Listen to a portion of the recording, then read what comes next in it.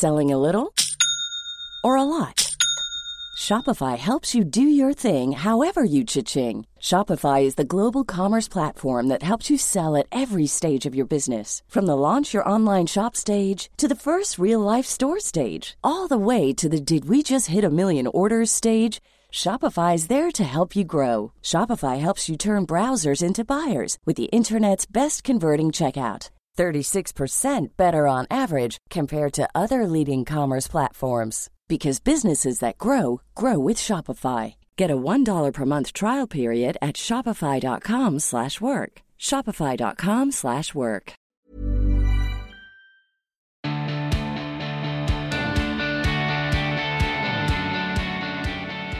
Hello, hi and welcome. I am your host, Emma Gunnar-Wardner, and in my nearly 20-year career as a beauty and health writer, I have interviewed a lot of people. Supermodels, entrepreneurs, authors, celebrities and doctors, and many of these conversations had a real impact on me, and I'd come away feeling inspired, excited, informed, and really empowered. And at the back of my mind, I'd always think, I wish I could just publish the tape so people could really feel that conversation. Well, on this podcast, you get to feel the conversation. I talk with experts, guests, and a few friends who I hope will inspire, inform, and empower you, and maybe also challenge you, whether you're looking for self-help, self-improvement, beauty advice, health insights, business know-how, or just some good old-fashioned life advice and a bit of a laugh. It's all here. Welcome to the show. My guest on this episode of the podcast, it's Ruby Wax. She is a writer, comedian, mental health campaigner, and author, and someone whose interviews have really inspired me over the years. So it's really quite something to be interviewing her, to be speaking to her on this show for you, my most excellent listeners. Ruby joins me in this episode to talk about her latest book, and now for the good news, the much-needed tonic for our frazzled world. If you feel utterly distraught at the constant negative news cycle, whether it's the climate crisis, increasing costs of living, injustice, did I mention COVID-19? And as this episode goes live, the invasion of Ukraine by Russia, then you may have stopped searching for the light of hope on the horizon. Because let's face it, it's constant and it can feel like a lot. You may just assume that there's only bad news out there in the world to be shared, and that's why that's all you're seeing. But here's the thing. If all we ever expect is bad news, if we assume that there is only bad news in the world, that chain reaction can really affect us personally, and it can make us feel hopeless, helpless, agitated, and fall into that space where you wake up in the morning and think, what's the point? As someone whose particular shape and shade of depression took this form, a sort of chronic apathy that eventually suffocated everything, I see this bad news cycle as something that can trigger the same feelings, even in the most hopeful of souls. And perhaps Ruby thought this too, which is why she went on a global search to find the good news, to find the good out there, to find the light. Because if you don't know the light is there, you won't know to see it. And so she compiled all her findings into the book so we can see all there is, all the hope that there is out there in the world, and to equip us with a positive approach for a brighter world and, most importantly, for a better collective mental well-being. And Ruby has been open about her own mental health issues over the years, something that was a source of great comfort to me at a time when I needed it. I thought if Ruby struggles, then kind of okay that I do too. So during our conversation, I also quizzed her about how she emerged from her own struggles, the coping mechanisms she put in place, and what she learned from a master's degree in cognitive-based therapy from Oxford University, because Ruby has really done the work. I came away from this conversation feeling really inspired, not least because speaking to Ruby, it was a reminder to always be curious about the world around you rather than scared of it, how vulnerability can immediately neutralize tension, and how, though it might feel hard sometimes, it's important to look for and follow the light, because it is there. I'm so glad to be sharing this conversation with Ruby Wax on the podcast. All the links to Ruby, the book, and everything else we discuss is in the show notes, which can be found wherever it is that you are streaming and downloading this podcast. But without any further ado, chatting about her new book and many other things. And now for the good news, please do join me in welcoming the incredible Ruby Wax onto The Emma Gunn Show. A very warm welcome to the Emma Gunn Show, Ruby Wax. How are you? Hi, Emma. Hi. Well, you know how I am because we were talking before you started talking. I know that was a stage. How are you? Which seems very disingenuous. I know, and I'm fine. Thank you, Emma. Thank you. How Can I kind tell of you? to- Can I tell you something? I think of you every single day, and that's not a joke or a lie. I do something. You do, because every day when I take my supplements, I am reminded of when you interviewed Goldie Hawn and went through her supplements and laughed at her for some of the things that she was taking. And every single day when I'm taking my supplements, especially if I have a new one, I think, would Ruby Wax shade me for this?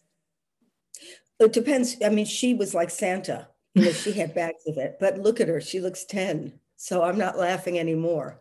She does. And that was a while ago as well. She was kind of way ahead on the sort of supplement healthy. Yeah, exactly. And she was ahead on the mindfulness front. You know, she put her money where her mouth is. So she went from this kind of underrated actress, you know, who really was a comic, you know, I wouldn't say genius, but she was brilliant at it. And that's very rare for somebody to be beautiful and funny. Only Lumley and Lucille Ball. Sorry if I've missed anybody, but they're not that many. And then she got the big boys, you know, Daniel Siegel and Rick Hansen and all the major kind of neuroscience guys who were doing research on mindfulness. She raised the money and they came up with, she didn't, but a lot of people helped her build something called Mind Up. And it's in over 4,000 schools and it teaches kids what I found in my book when I went to look at education, you know, the finest thing you could give a kid so that they don't burn out and they make fantastic human beings, which should now be the stress of where we put our attention as far as educating your kid.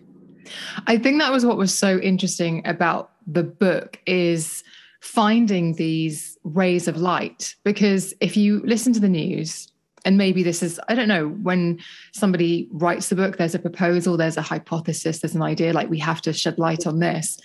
But if you just engage with mainstream media and social media as you find it, you are not going to find rays of light. Well, bad news sells, you know, let's not be naive. And we know it always has, except now it's jumped up too much. You know, I think they know that we're they make it salacious so that they show us more and more detail. You know, the news was just the news, but now the camera really goes like into the eyeball and you can see the journalists really shoving the mic in, and it goes on for too long. And then we have that horror music that you only get in zombie films of here comes another disaster, and your heart races, and that's very addictive, that hit of adrenaline. I think people are so copped on to what human weakness is now, and they can make money out of it. So they keep us on a drip feed of disasters. And you're completely right. I hope people become more aware of when they're kicking into addiction and when they're just looking at the news. So I'm sorry, I'll go into my book, and the one called And Now for the Good News, because I wrote a couple. So, And Now for the Good News was written before the pandemic because I did exactly what you just said. I wanted to get my eye off the button. This is before COVID. You know, the Brexit thing, I thought I was going to lose my mind. And luckily, as soon as one disaster goes, they got another one to replace it. So I thought, I don't want to get ill on this. Did I know the pandemic was coming? So I decided, wherever you take your focus, like which people are you with? What are you doing at work? That determines who you are. So I thought, rather than just get into this kind of witch's cauldron with my friends of how horrible the world was, I'd go out and look and see if it really was that bad. So when I went to look at education, community, business, tech, health, I looked for what I call the green shoots. And I don't mean a little hippie community. I mean big organizations and big new ways of educating that are, I call them the green shoots. And if we focus on that, that becomes the future.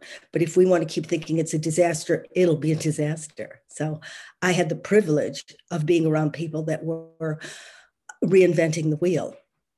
So when I went to a school like with Goldie, that was breathtaking. Sorry, go ahead. Well, that's the thing. It's kind of, you can get completely drawn into the doom spiral by engaging with mainstream media. And you could have just thought, I'm just going to surround myself with positive friends, but it was a bigger thing. That's not what I'm talking about. Yeah. It's a much bigger shift. It's no, there are people out there doing the right things. I'm just not seeing them. I'm going to find them. And hope comes from there, and joy, I guess. I think you have to be doing something in order to really have that positivity. If in the gloom, somebody's got a brave face and they sing "Walk On Through the Rain," that's, they're lucky that they don't have a lot of whatever it is, cortisol, or, I have a kind of proclivity toward a darkness, but it's not going to wipe off on me. I mean, maybe for 2 seconds. People say, does laughter do anything? Yeah, for a half an hour, then you go home to your situation. But when you see the people that are changing the world, even in a tiny way, boy, does your heart fill with hope, because I'm seeing the proof of it. For example, we were talking about, I went into schools, a couple of them, they're called Reach 2, they're in the UK. And I'm not telling people, go look at it. I'm saying, if you read what they're doing, you can take some of those tools and bring it home to your kids. So it was in a disadvantaged neighborhood. All of them are. There's a few Reach 2 schools, really disadvantaged. The kids' scores were below sea level. And they brought in a new way of teaching kids. So they taught them empathy, and they taught them how to have self-respect, and they taught them how to lower their own stress levels. They didn't have to have somebody hold their hand. They had techniques to get it down and how to be authentic. So this little kid, you knew he came from a really disadvantaged background. And by the way, they're state schools, so we can't go, oh, it's just for rich people. So he said to me, and he was really shaking. You could see what would happen if he wasn't in this school, what he would grow into. And he said, you know what? You make me really nervous. So the minute he cleared the air of how he feels, I could say, well, you're making me nervous, meaning it's not your fault. This is what's coming from me. And then he took my hand. I thought I had to hold my face like this because I kept almost crying. He took my hand and he took me into his classroom, and I got to watch how when they feel themselves going into that kind of red panic, they have a little corner that they go to, which has red, green, and yellow on the wall. And they know they're in red. And then they have all these tools like breathing balls and things online and whatever to get them. They'll know when they come back to green, and then they can take their exams. And how the teachers said to me, there's no such thing as a stupid question or answer. Now, if I had that, I would have succeeded a lot earlier, because they say these are the kids that think out of the box. Well, and they play gratitude games. And God, did you watch a potential, the next generation of criminals just soften up and become these really conscientious kids? Like if they upset somebody, they go through a whole checklist of how did this person see the world? What could I do next time? Can I maybe say, oh, I'm sorry, so nobody feels bullied? Because a lot of times you imagine that they're the bully, and then it feeds into each other. Anyway, It was really tough. Well, I mean, it makes me think about my therapy sessions, and I've spoken to listeners about this previously, where a lot of the stuff that comes to the surface in therapy sessions is the frustration when you were a kid, how you didn't feel heard, how something happened to you and you never really got a resolution. And that obviously is nipping that in the bud at the source and just saying, well, let's deal with it here and now. But it's teaching the coping mechanisms so you don't need to pay a therapist 30 years later. Oh, no, therapists are going to be out of business with these kids. I mean, everything was getting them ready to have a really open mind, so that whatever was happening at home they have the intelligence. It's just they hear the screams from what's going on in their homes. Then the parents are brought in and they're taught to garden and plant their own vegetables. And then the kids teach them how to cook healthy food. And then the whole neighborhood built the kids a Zen den, and the parents sit there with the kids and they talk about what's going on, and they meditate. One of the little girls led them in meditation. Oh, it was just unbelievable. One of the kids died. And so they had a little tree and they all put notes to the little kid. The abusive background was too much. And then at the end of the day, they all sang A Million Miles to me, 600 of them. And then I broke down. I had to be carried out. It wouldn't have, yeah. I'm not surprised. I didn't make that one. And they're probably listeners. Yeah, and there are probably people listening to this who wouldn't even know that that goes on, wouldn't even know that that's one of the types of schools available, and that that model is working and can work on a larger scale. And there's something called Dot B, which is Oxford University put it out. It's how to teach kids from about 3 to 5, and then 5 to 16 and 16. There are workbooks that they use in this country because they're teaching mindfulness in schools. But they don't really call it mindfulness. But again, they're teaching kids how to lower their heart levels and how to, again, imagine if they're talking to somebody, how does that person see the world? What is it like in his eyes? And if you can do that, you're the master of the universe. Well, funny you should say that, because I've just interviewed somebody who was the former head of negotiation for the FBI. So dealt with like the big hostage negotiations, kidnaps, the whole thing, lots of money involved, high stakes. And wow. he teaches a form of negotiation that's all about emotional intelligence. And one of the main pillars is you don't have to agree with the person. You just have to get to a point where you understand where they're coming from and what their objective is. And they feel it. If you can try to get in somebody's mind, you never will, but they can feel it and they'll open right up. And so you create this, even if somebody's coming on the attack, if you're trying to see how do they see it, that immediately the person's covered in empathy and there's compassion immediately, unless something's wrong with the person. Okay, because some people are psychopaths. Then at least you're smart enough to go, okay, something's not right here. And then really it doesn't help to start beating them up because they'll kill you. So know when to back off. Know when to back off, indeed. And there's something else about this as well. There's this whole generation of people who are referred to as snowflakes. And these will be the people who say, I need a personal day because work's too stressful. And for someone like me, and I spoke about this on the podcast recently, I've worked in the media for a long time. I was always told very much on magazines, there are a million girls who'll do your job. So, you don't want to look like you're not committed. And so that meant working when you're not very well mentally and physically and all of the above. And so when I hear my friends who are employing people who are slightly younger saying, they've called in for a personal day for their mental health, I don't know what to do with this. There's a tendency to eye roll and to think they don't have the strength and the what have you that we did. And then a few months ago, I interviewed a brilliant psychologist called Dr. Ramani Devasula. And she said, actually, somebody identifying those feelings and expressing to you that they are in a state of distress is really advanced. Like what you did is you buried it all and now you're furrowing it all with your therapist or with your friends at a much later date, talking about how harrowing that was. They're dealing with it in the here and now. Well, that's what they were teaching this kid at school, to say, this is my state. I feel this. I run my Frazzle cafes. That's a whole nother story. But the whole point is to say, what's the weather condition going on in your mind? There's going to be always somebody to take advantage. So again, you decide, look at the negative, look at the positive. I think it's 100 billion pounds is lost.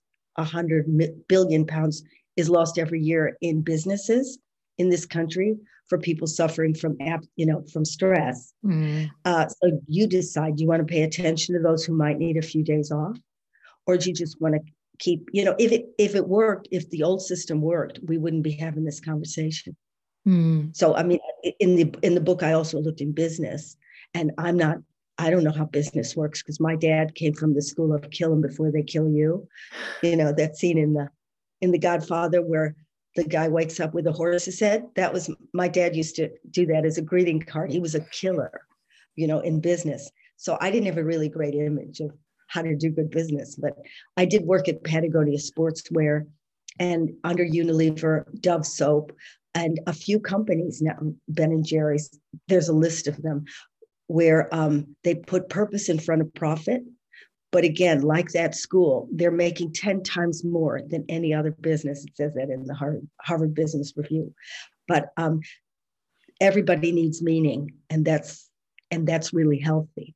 So, for example, at Patagonia Sportswear, and you could do this again in your business. Maybe you have a mission. So and it came out of it came out of the need of somebody, let's say a Dove. She had body dysmorphia. Her father kept telling her how fat he was. Now she gets to the head of the company and she makes it her mission, and everybody agrees. They go into schools and they deal with girls with different body shapes and give them the works, that how beautiful they are, and not to, get confused that it has anything to do with their heart or their personality. So of course the Dove soap poster is women of every shape, and they're all gorgeous. And then, different companies, which I list in there, have different missions, and it makes everybody really work together and have purpose outside of doing their little widgets. What is that? Working in a factory, and just all business can be really mundane, but when you have something bigger than yourself, boy, do they lock in together. And it's called Conscious Capitalism, is the name of the book that inspired everybody. It's so hopeful. Magnificent.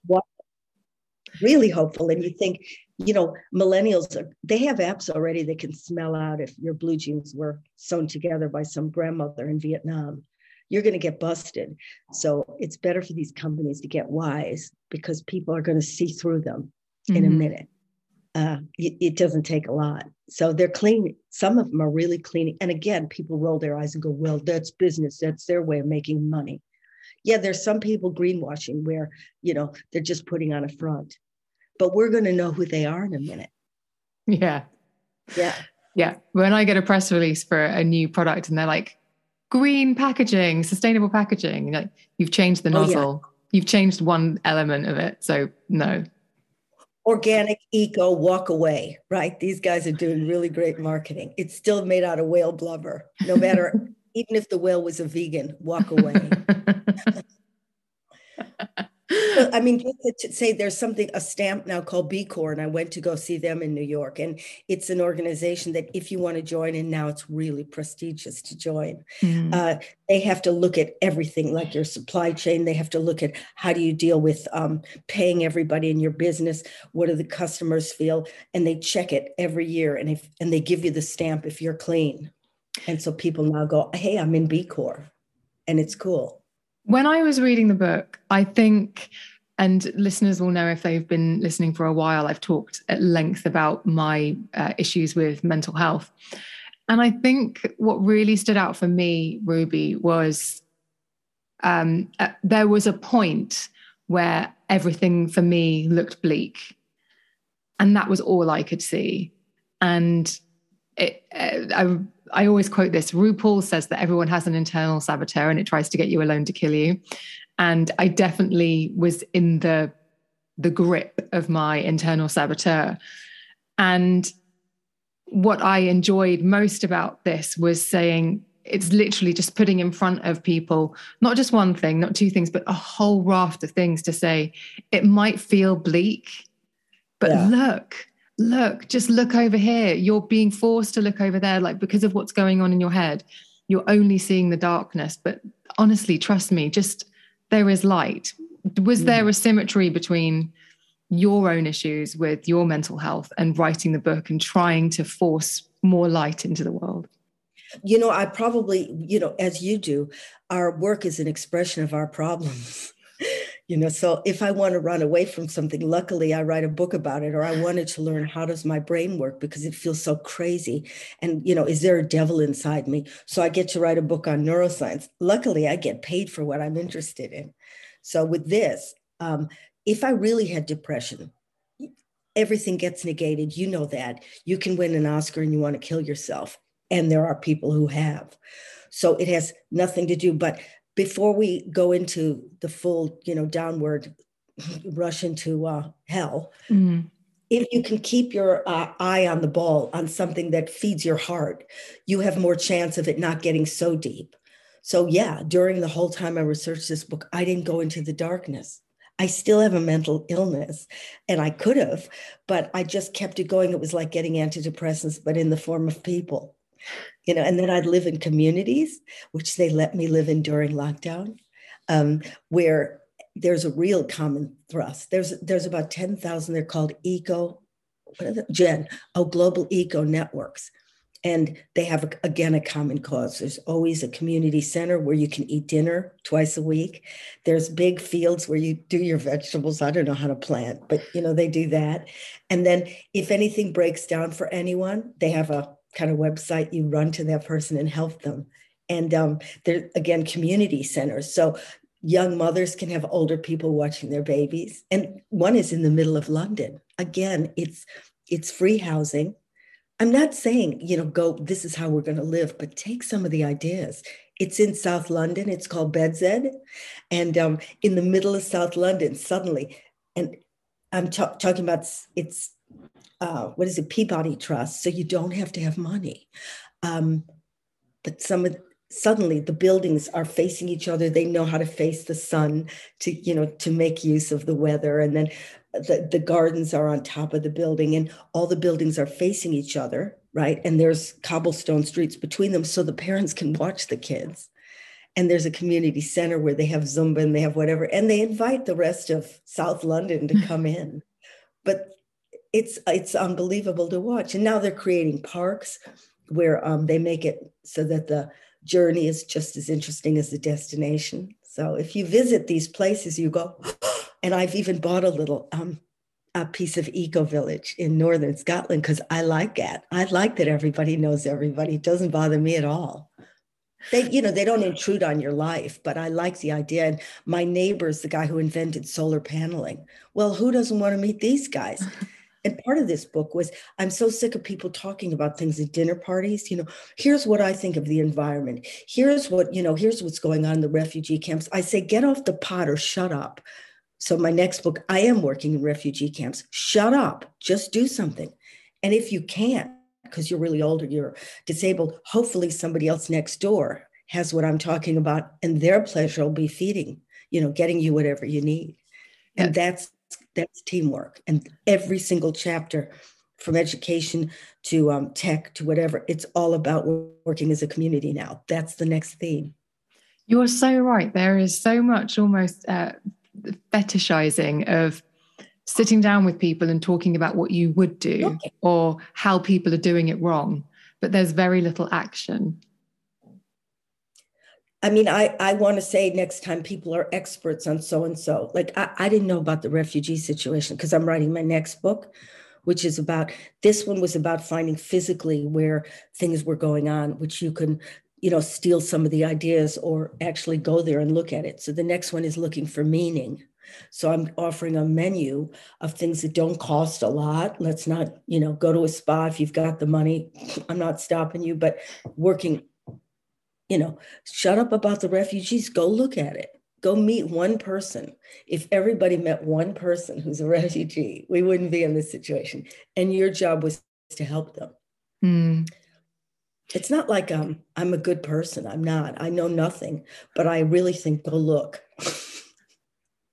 I'm a really selfish person. And the reason I'm doing this book is every time I do something really selfish and egotistical, I'm doing a bartering system. So I go do something nice. You atone with a new book. I atone with a new book. Yeah. If there is a God, they'll go, oh, well, she wrote a nice book. Yeah. And she shared all of that. So, I mean, where it cost. Yeah. It sounds as though writing the book and where you went and what you did in order to research it and live it and do it was really profound. But was there a moment or a piece of information or something that really hit you hard and was almost like, I now will never see the world in the same light again, because that is such a magnificent piece of insight? I think it was at the very end. The last chapter is called World Savers. So I picked 3 charities and that weren't about singing and dancing and dragging a celebrity up by the hair and serving caviar, not mentioning any names. But I went to go see what Choose Love were doing. And there are these angels, these young girls, and they're on the ground. There's no, they're the ones who get the guys to build the women's center. They're all young. There's another guy who, when they get the money, he gets the sewers built. He's the fixer. So you see everything working. And so I had the privilege of going there. And meeting the real deal and meeting these girls, English girls, who I still think should be knighted, who are there and saying, what do you need? What do you need? And building it themselves. There's little, schools for the kids. They bring in people to teach those kids, how to code. Then there was a women's center that was unbelievable, where I had nothing to give these women, but you get to hear them, and they're beautiful, and they tell you these horrific stories, not in a whiny way, the way we do, but, saying, I was standing next to my husband and the police came to get he videoed a riot, and they said, we want the tapes. And he said, I don't have them. And they shot him while she was holding the baby. And she's called Princess, and they get like a cup of water a week. And yet she made her hair really beautiful. Another woman, the stories, they walked from Somalia, they took away their babies, they don't know where they are. Another woman, the Taliban took her son, they tortured him and they brought him back, and now he's in the camp screaming, but there's no psychiatrist. So what did I do? I didn't know what to do. I know this sounds terrible. I took them to get a manicure. I didn't know what else to do, and I'm in a resort.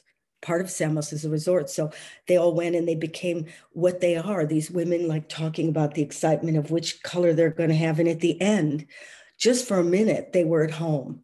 You saw them as the women they were. And I have pictures of them holding up their nails.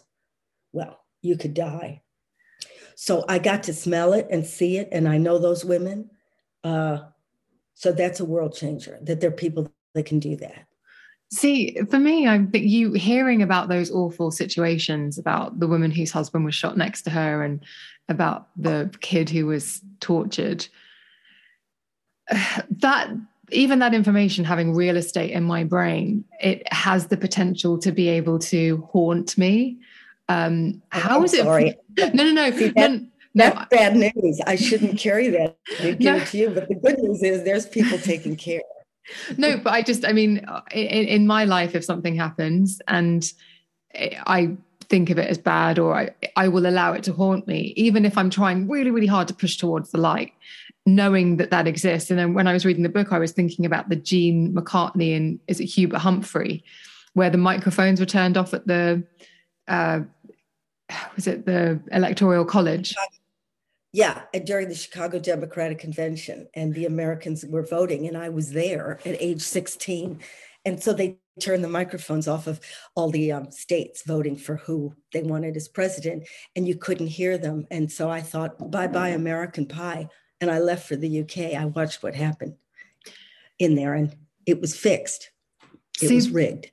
When I read that, I thought the ramifications of that, I don't know, you tell me, but to know that the fundamental system that's in charge is crooked, and to have seen it with your own eyes, I don't know, that could have sent me mad, knowing that it doesn't matter how much you rebel, doesn't matter how much you campaign, doesn't matter how much you do, it's not going to be a straight, fair race. I only happened to see that. Did we make it? It's the Chicago Democratic Convention. It was in 1960, 70 something.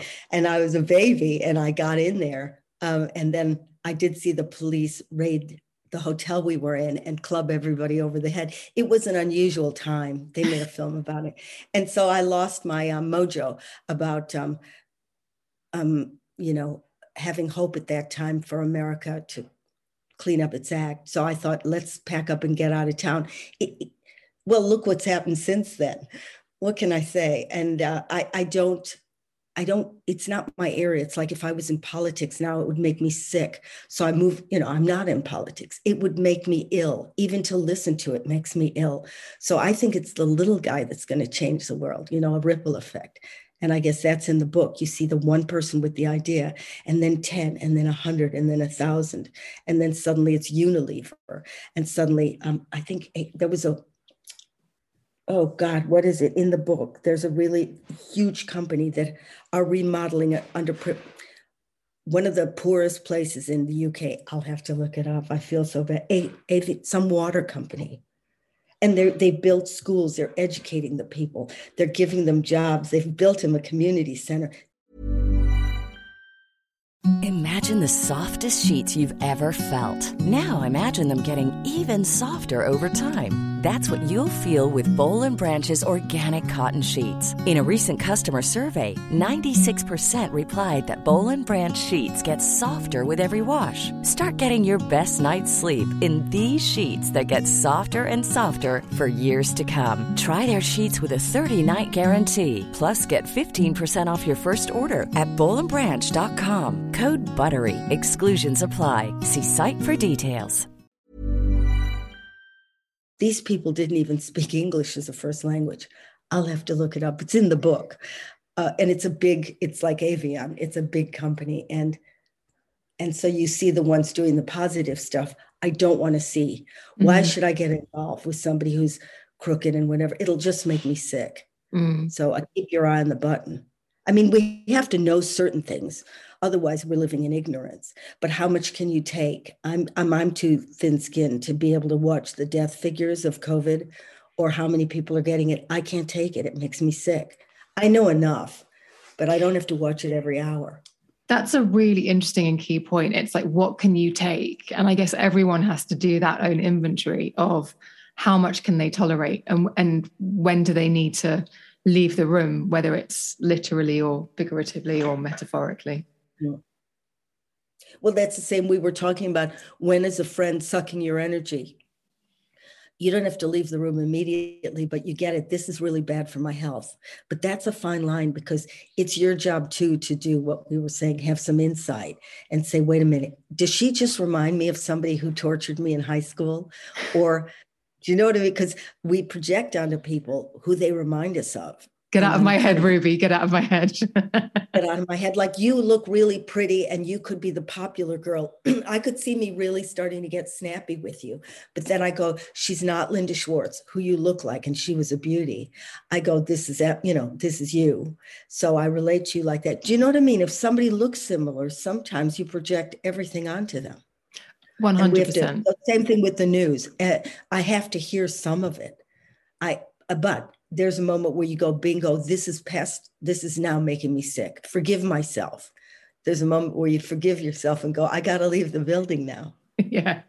I will show you at the end of this a picture of me when I was in school, and you will not feel the way that you felt. Okay. Trust me. I'll show a picture of me, and I look like one of those, what are those, like they're hogs, but their teeth curl up?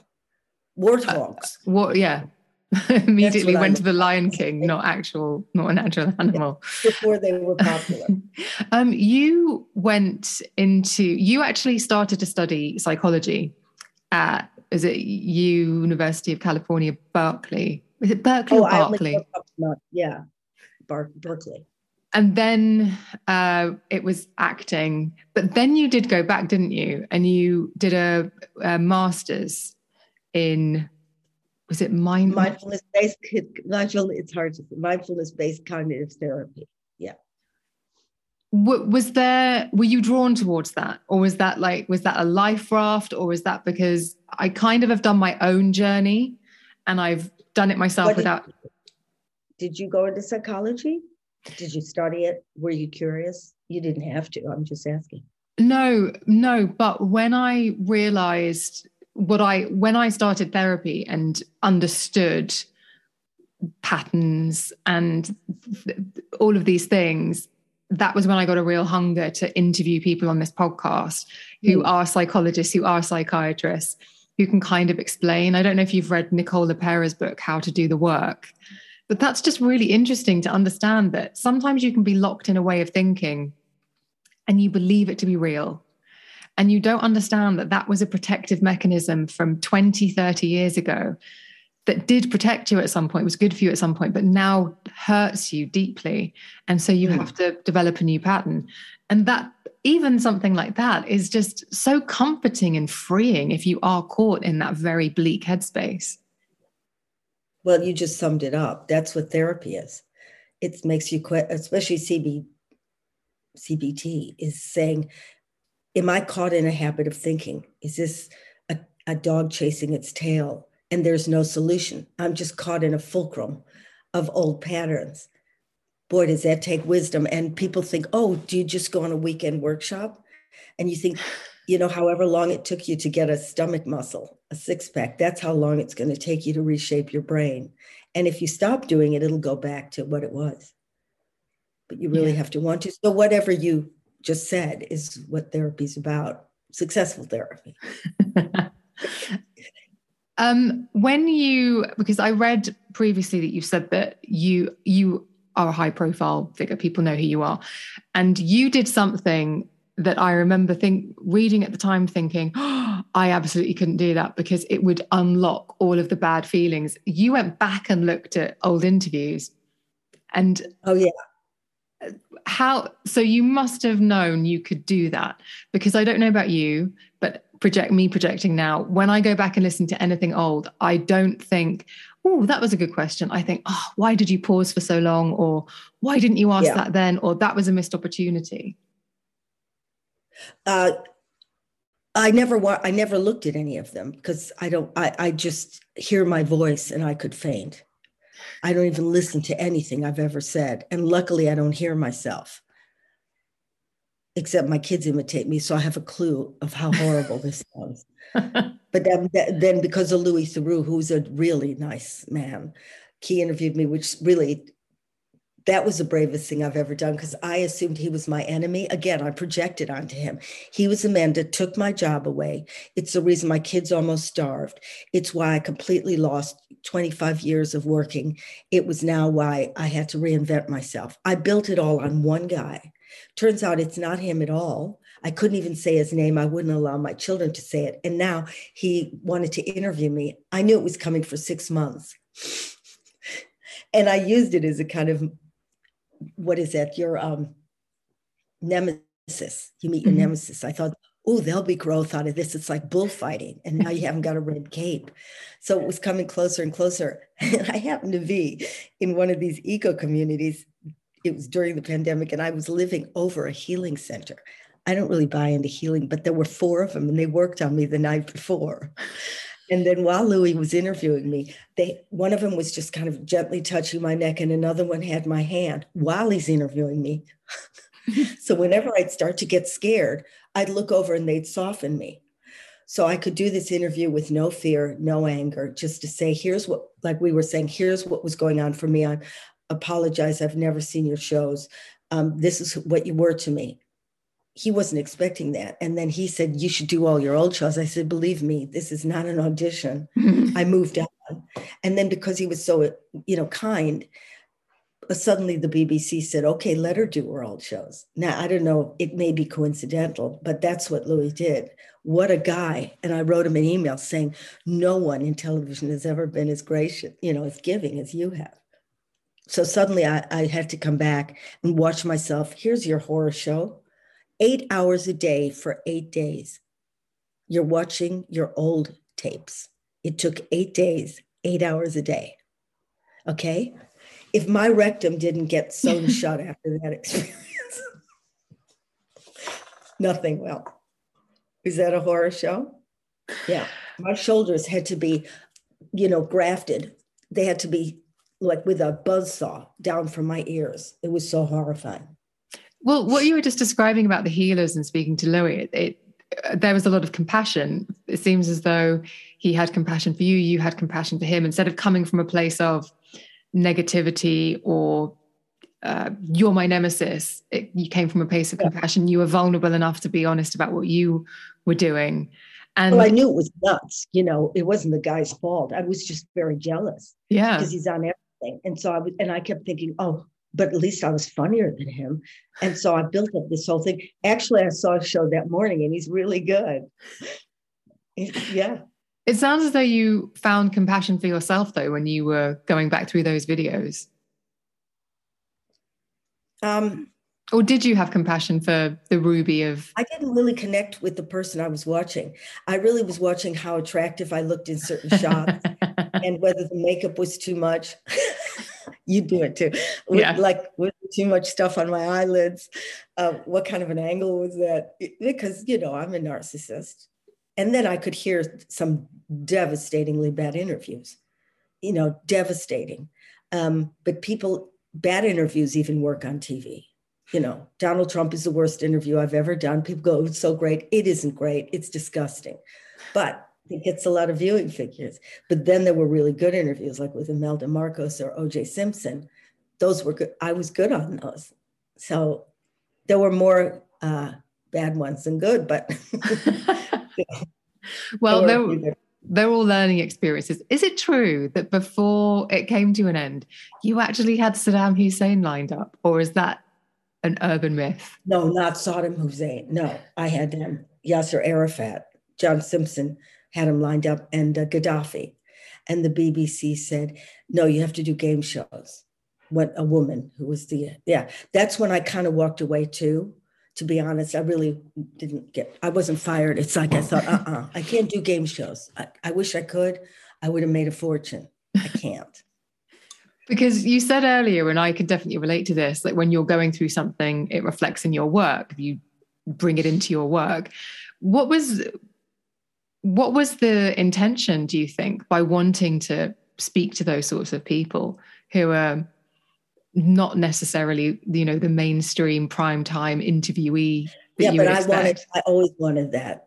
Before I did celebrities, it was the most interesting people on earth. It was the Ku Klux Klan. It was, it was dark stuff. It was snake handlers in Appalachia, who would, during church services, throw these cobras at each other to show how much God loved them, because they misinterpreted something in the Bible about being able to take the serpent's bite, right? These are hillbillies. They took it literally. And so some people were missing their fingers. And another woman I was in her caravan, and you could hear it, the rattler she was keeping on the bed. And she showed me a film of her husband. He was bit. And then and they were dancing around. And she said, I lost a lot of weight since then. And then I gradually dawned on we were watching her husband die, because God didn't love him enough. On the video, it dawned on me as they danced around that he was dying. But she said, I lost a lot of weight since then. Now that's a great that's a great documentary. I mean, I'm not saying, well, it was a great documentary. That was meat. That was interesting for me to see that part of America. And then they said, why don't you do celebrities? And there was a whole other layer. Well, what do you think was more interesting for me? I have. And then let me go back, because Louis was doing it. So I hated Louis for it. But on the other hand, I had to thank him. If he hadn't taken that job, I wouldn't have gotten an OBE or gone to Oxford. So I did say thank you. How transformational was going to Oxford? Was it? Yeah, that was pretty transformational. That was the ugly duckling, and the ugly duckling with no IQ suddenly turning into the swan. Well, it's good that you can say that. It's good that you can say that, and you're not, because that sounds like imposter phenomenon to me. Yeah, I still feel it. Yeah. I had Frances Edmonds on the podcast a little while ago. I don't know if you know Frances, but she talked about how she packed up her life and went to Stanford Business School to do this incredible year-long course. And she was in her 60s, and she sat there one day, and there was someone else on the row, and it was all going way over her head. So she left. And as she left, the guy next to her, who was in his 20s with, the latest computer, left too. And he said to her in the corridor, yeah, it's just so basic, right? But she had just assumed that it was. Oh my God. And he had assumed that she thought, oh, this is so below me. But she was perception so interesting. And did she go back? Oh, yeah, absolutely. She went back, but I think it was just that course. But it's interesting, isn't it? She went in there thinking, I'm older than the rest of them. I'm not going to be up to this. But their perception was, you must know way more than we do. So I wonder if you got to know yourself by the... it's good. I'll send you the link to the book. I'm sending you lots of links after this. To me. Yeah, definitely. But I just wonder if it helped you get a sense of who you were a bit more, because any kind of challenge does, right? And doing a degree at Oxford, a master's at Oxford, is a challenge. Well, I think it's time to go. I knew I wasn't a loser. And had I stayed in TV at a certain age, it would remove you, because you're not allowed to be 50.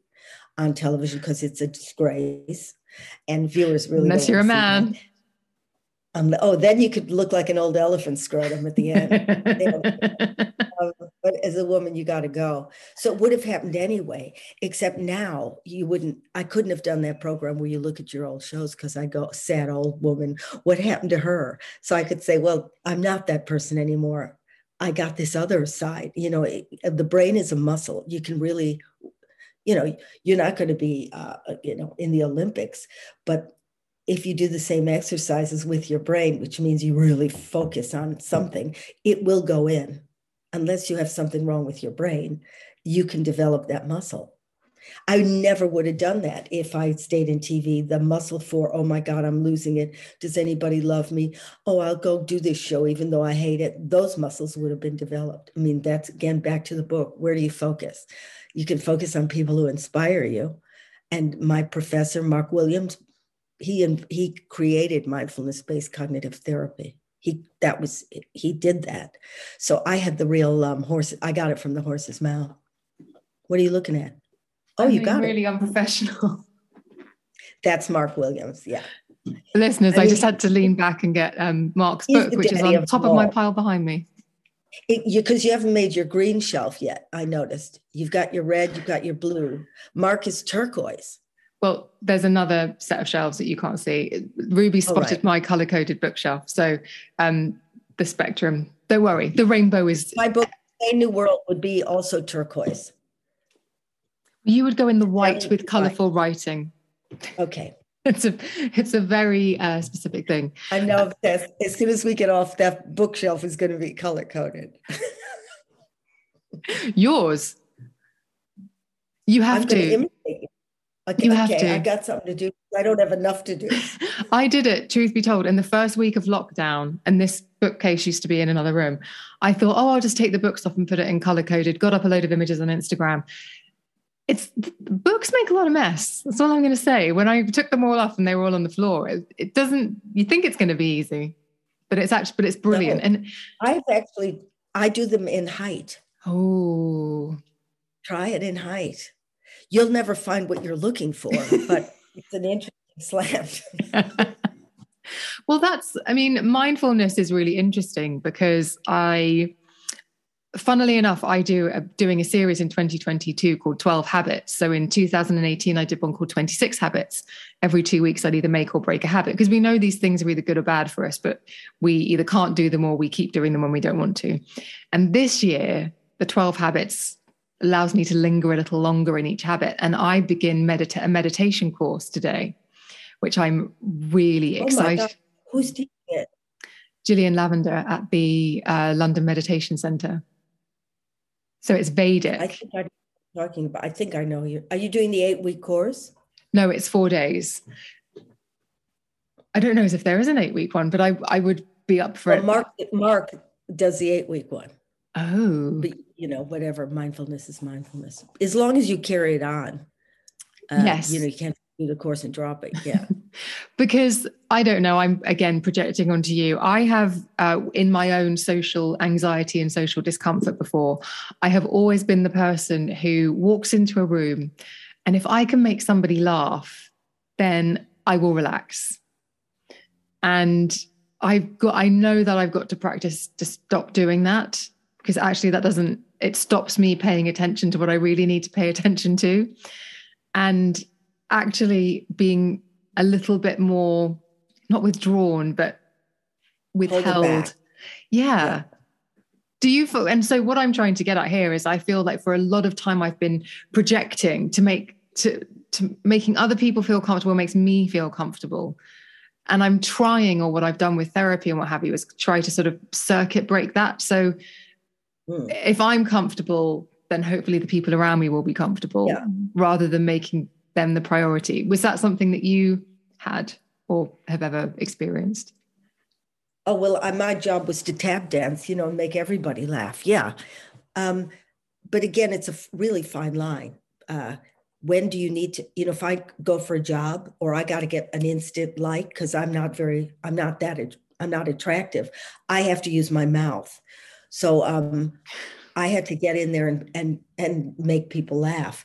If I don't need the job and I'm just looking at potential like friendships and I find them interesting, I lay way back because people got scared when you're too funny.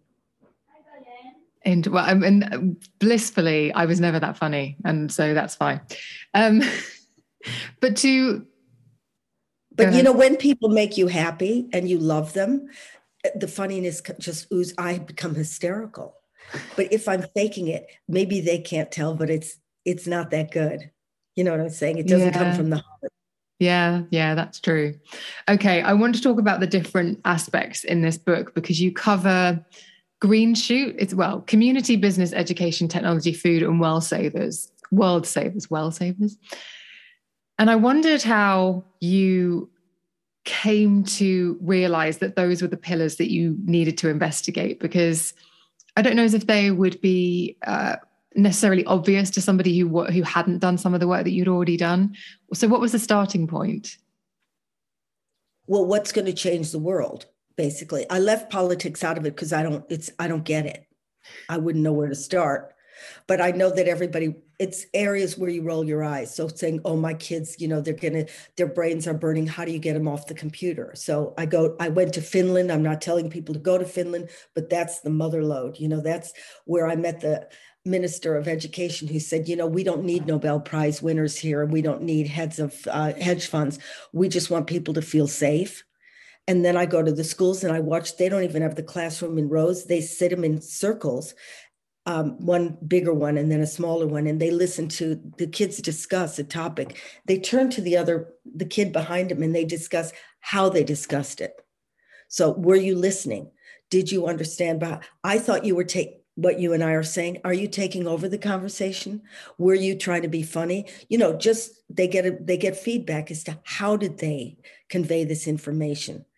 And how, you know, they're not giving them criticism, but they're learning about themselves as they learn about the topic, and how to capture a kid's attention rather than ramming his face into a topic that by the time he's 30, that won't even exist anymore. So there's where they can really invent. And you may roll your eyes and go, well, it's Finland, but they've taken this and they've put it in the UK. And now they look at the test results, and it's, you know, that school I was talking about from, you know, it doesn't even go that low in the standard, whatever the exams are called. And now they're showing off, you know, you can, a baby is born curious, they're like Sherlock Holmes and they grab for information. It's only that we smother it or kill it, that by the time they go to school, they've lost their curiosity. So that's interesting. The business runs the world because they're bigger than politics. They have more money. It's not jobs worth. They don't have to make everybody like them in America for the next 4 years. So they're the masters of, you know, their corporations run it. So that's why I went into the big firms and saw where these seats, they're called Firms of Endearment is another book. First I met the authors and then I went to the companies, the organizations they were talking about. And Paul Pullman is working in the UN now. He was head of Unilever. That guy is an inspiration, but he ran business and now he's kind of running the world. So to see the CEOs with compassion who really listen to everyone, but don't control it top down. They let the teamwork happen. They trust them enough because those teams know more about the business than he does in a way. But it still works. They still make a lot of money. You know, if they all went down the hole, they go, well, there's an experiment that didn't work. Tech, everybody rolls their eyes and goes, oh my God, you know, they're sucking my kids' brains dead, you know, brains dry. So I went to find where there is, in the world of gaming, there's companies, which I mentioned in the book, where the kids they have this aggression. They still can kill the bad guy, but they get more points if they figure out if the bad guy maybe got a divorce last week or he forgot where his car keys are. So if they can get into the mind of the antagonist, and they start to, you know, get that skill. There's another one that Richard Davidson, who was like the great neuroscientist, who was the first to put monks into brain scanners and see how their brains change. He created a game where there's a rocket and it crashes on a foreign planet. and there's aliens there. So they have to read the facial expressions of the aliens, and they start to communicate, and you watch them bonding with them by reflecting what they look like. Now that's teaching a kid empathy. And there's a few more that are really interesting. Now people still go, well, that's not the way the world is, not, okay, you want to focus on that? Watch what happens to your kid. But if you can sneak in those games eventually, and, start to people say, well, how do I teach my kid? Well, you better walk the talk. You can't shout at them and say, do something I can't do. So it's a new way of educating your own kid. And then that's tech. Community is how we live, and we live in isolation. The only time we connected was during lockdown, where everybody came out with the pots and pans. So now I'm looking for who's creating these futuristic cities and communities. This isn't a hippie thing anymore. Now it's Singapore, how they're building buildings that, first of all, nature grows around it. Again, not the most expensive. So there's a forest around you, and there's parks where people meet. So I looked at that. And then food, how we deal with what we put in our mouths, and the future of that's already out there that could save the planet. But because of lobbyists, we're not getting to it. Again, my job isn't to fight them. I'm just pointing it out, that here's some ideas of what you can do with mycelia or, seaweed or whatever. They already know this, but we're just not getting to it. But I'm not doing the fight. I'm just pointing it out. We at this point is like, has everybody seen Don't Look Up? I haven't seen it, but I've heard it. Yeah. Oh, you will dry laugh a lot with some of the very subtle things. You'll be like, there'll be just a choky laugh. The other thing I wanted to mention actually about education, because I read your book at the same time as I read Johann Hari's Stolen Focus, and he talks about the way in which we think that education should look 8 hours at a desk, study, and how actually the brain doesn't work like that. And so to then read what you'd written about education and how you can completely change the experience and make it much richer and much to serve somebody's life a lot better was so helpful. And I think what the book does is, as you say, it points out that it isn't all doom and gloom. And that's why I think everybody should read it. I think, it's Kathy Lett, isn't it? She says it's the antidote to all COVID angst. And I thought that was perfect, because I think if you've got into that doom spiral, you would think it's just bad news everywhere. And what this does, and what I think you've illustrated so well here, is that there is actually good news everywhere. You've pointed it out, you can run towards it, but even just knowing that it's there is so comforting. Yeah. And then next time I'll tell you where the meaning is once I find it. Do. So are you on another sort of world tour of finding meaning? Yeah, I mean, Richard Cole is taking me into a monastery. I'm doing a silent month retreat. I'm going to save whales, literally, with people who save whales. I work in refugee camps a lot in Athens, and then there's, doing the pilgrimages. I might not find it, but at least I'm trying. Yeah. Well, it's a brilliant venture on which to go. I really appreciate your time, Ruby. It's been so lovely to chat to you. Thank you. It was really fun. And I'm just you really are attractive, and I like you, which is so unusual. I think it's the bookcase that you like. That's won you over. Yep, I'm flipping around. Okay. That won you over. We're going to do a fake goodbye now, but stay on the line. Thank you so much for joining me. Listeners, the links to the book, everything that Ruby has talked about, because you've mentioned quite a few things, the links will be in the show notes. But Ruby Wax, thanks for coming on the show. Thank you. Thanks for having me. Thank you so much for listening to that episode of The Emma Guns Show. I do hope you enjoyed it. I appreciate your time hugely. If you did enjoy it and you never want to miss an episode, then please do hit the subscribe button wherever it is that you are streaming and downloading this episode. It's also where you get the opportunity to leave a 5-star review and a rating for how you feel about the show. And I'd be so grateful if you wouldn't mind leaving one. If you want to get in touch with me, email me at thebeautypodcast@gmail.com. I would love to hear from you. Or you can DM me on Instagram and Twitter, where I am at Emma Guns. If you fancy chatting to me and thousands of other fellow listeners of the podcast, then click the link to join the Facebook forum. The link to join is in the show notes, which can be found wherever it is that you are streaming streaming and downloading this episode. You have to answer a couple of questions, but we cannot wait to see you there. Come over and join the conversation.